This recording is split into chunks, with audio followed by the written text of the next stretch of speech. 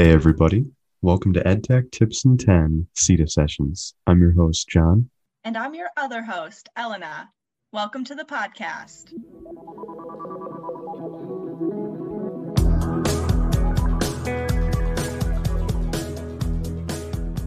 And today we are here with our special guest, Dr. Catherine Beidler, the Assistant Director at the Office of Teaching, Learning, and Technology, Center for Teaching. Catherine, do you want to introduce yourself? Yes, hello. Thanks for having me. My name is Catherine, and in addition to working on campus initiatives of teaching and learning, especially supporting graduate student teachers, I teach classes in Latin, Roman history, and Roman archaeology. Awesome. And before we jump in, give us one fun or interesting thing about yourself. Well, for the last 7 years, except for the pandemic, I traveled to Italy regularly every summer to work on digs in and around Rome. My research focuses on ancient plant material. So I've been there collecting ancient seeds. And if anyone wants to see one, they can come visit me in my lab space on campus. Okay, that's amazing. That's really cool. I would love to visit you and see an ancient seed. I can't even imagine what that looks like. Okay, so let's just jump in. It is August 2021, and the University of Iowa is returning to in-person classes, a bit of a hybrid model, but definitely there will be classes in person at this moment, we think. So as we consider going back to in-person learning or hybrid models, what aspects of in-person teaching are you most excited about? I think I am most excited about being able to gauge again more effectively how my students are reacting to material and sort of how they're responding to what's going on in the classroom. I think one of the big challenges of the last year and a half was just not being able to establish the same sort of human connection that you might have with students previously, because Zoom is in some ways facilitates that, but it also in some ways a barrier to that. So I think sometimes when you're teaching and you say something, you look around the room and just look at people's faces to say, okay, did that come across? Did they get that? And you can sort of see the confusion or the comprehension. And I'm really looking forward to getting back to that environment where those sorts of interactions are really much easier than they are online. But I'm also excited to leverage some of the things that I've learned from teaching online in the last year and a half in the in-person classroom. I think that my sort of toolbox, especially for collaborative and group learning, has really expanded in the last year and a half because you're sort of forced to work harder to get people to engage when you're in an online platform. And I think there are some tools that I've used in the last year and a half I think would be really, really useful. I'm thinking about things like group editing software like Perusall. I used that and really liked it, and we'll keep using it in an in-person classroom where I can show people in person the edits that we've all made together and things like that. So I think that I'm really excited to leverage in-person engagement, both using tools that I learned about during the pandemic and just in a general sense of being able to get together in a space and talk to one another, engage people's reactions and feelings about material as we learn. Wow. Yeah, that makes a lot of sense. And for this next question, you actually kind of touched upon it a little bit already in your answer to the last one, but I'm just going to give you like an opportunity to speak more to it. So as classes are transitioning back into either in-person or largely hybrid models, what aspects of online learning do you think are going to kind of transfer back to the in-person classroom? So I think there are multiple things that I'm excited about. I'll touch back on that collaborative learning piece. I think that is something that will transition particularly well to a classroom space. I did a lot of stuff with collaborative editing, shared docs, shared PowerPoint slides that I had never really done before, because I had been able to see what my students were doing in a Zoom environment. I would have them collaboratively work in small groups on shared SharePoint slides or a doc, or look at each other's notes in a program like Perusall. And I will definitely continue to do that in an in-person classroom. I think having a sort of written record of what groups are working on and forcing them to sort of note down their ideas and edit each other's thoughts is really, really useful and will work just as well in an in-person environment as it does in an online environment. That there's no reason to sort of let go of that more transparent way of showing what people are working on and helping people engage with each other's ideas. So we'll definitely be keeping that as we head back to an in-person or hybrid learning model. I think something else that I am trying to think creatively about keeping that I really would love to keep is the ability for students to back channel with each other during class a little bit, or to quickly check in with ideas as they occur. I became really reliant on Zoom chat as a teaching tool, having students quickly share ideas about what the material that they're seeing, having them annotate a shared slide, even those kinds of tools are really facilitate participation.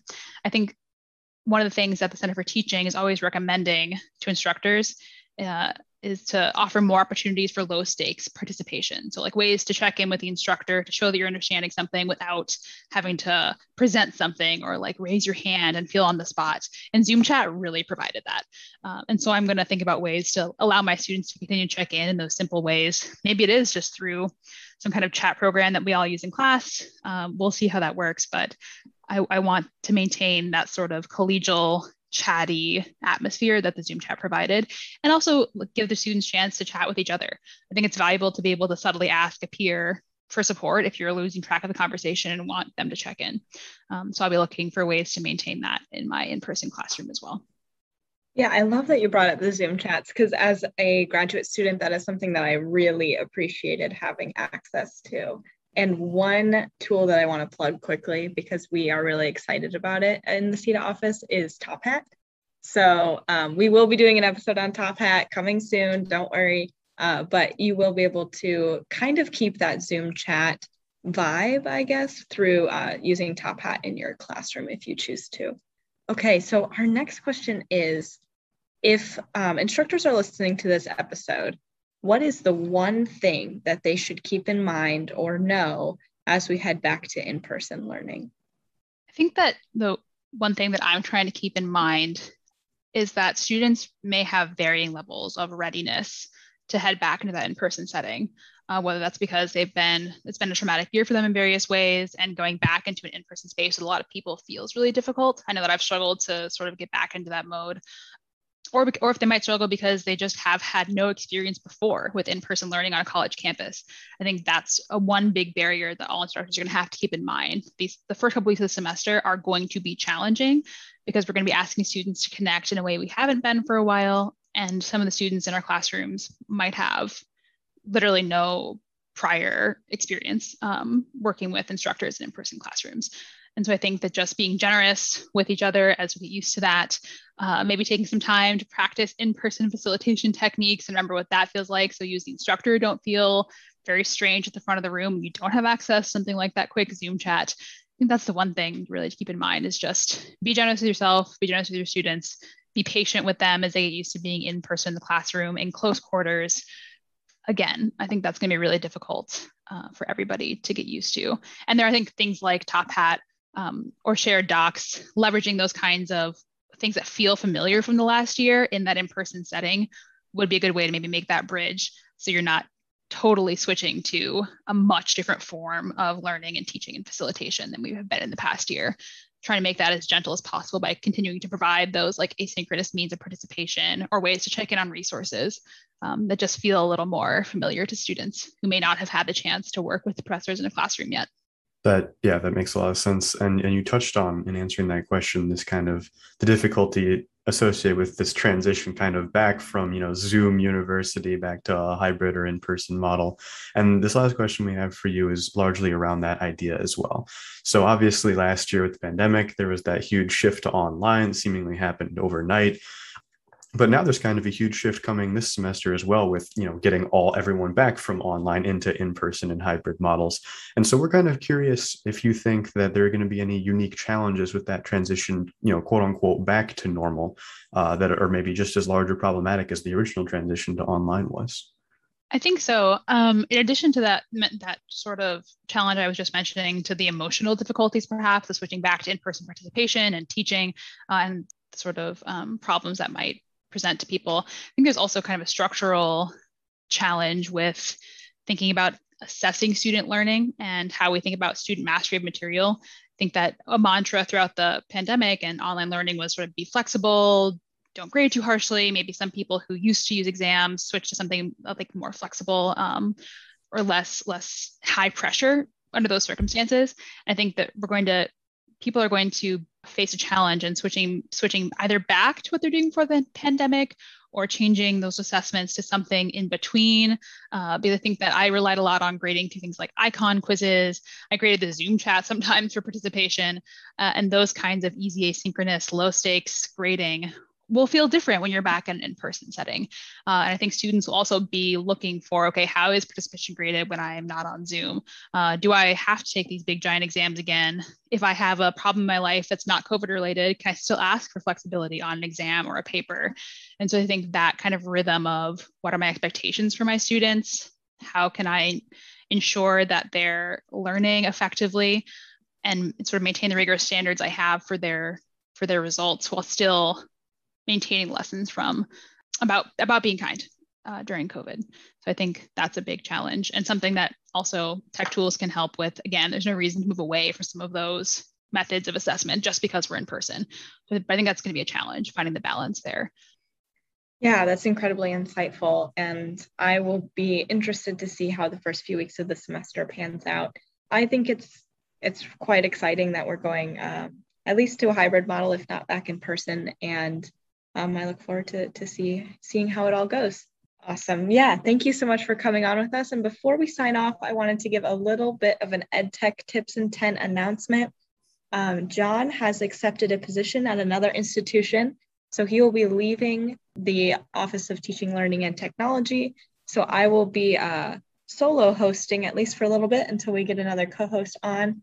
But before we sign off, I just wanted to say thank you, John, for being the creative mind behind this idea, starting this podcast with me, and hosting for the last 9 episodes. Goodness, yeah, I actually don't even know when we started. Do we remember when our first episode released? I have no idea at this February? point. Something like that. Yeah, last half year. So it's been a fun time, and thank you for the kind words. I really appreciate it.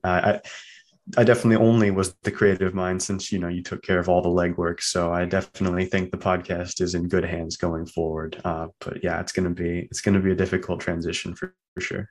We'll miss you, John. And Catherine, thank you again for coming on with us. It was lovely to speak with you. And we'll see you all in episode 10.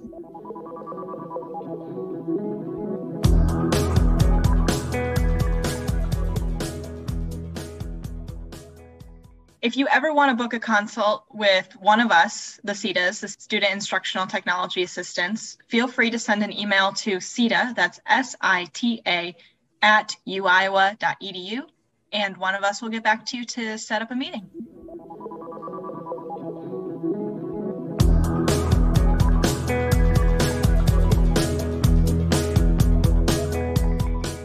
All right, okay. See you soon. See you soon.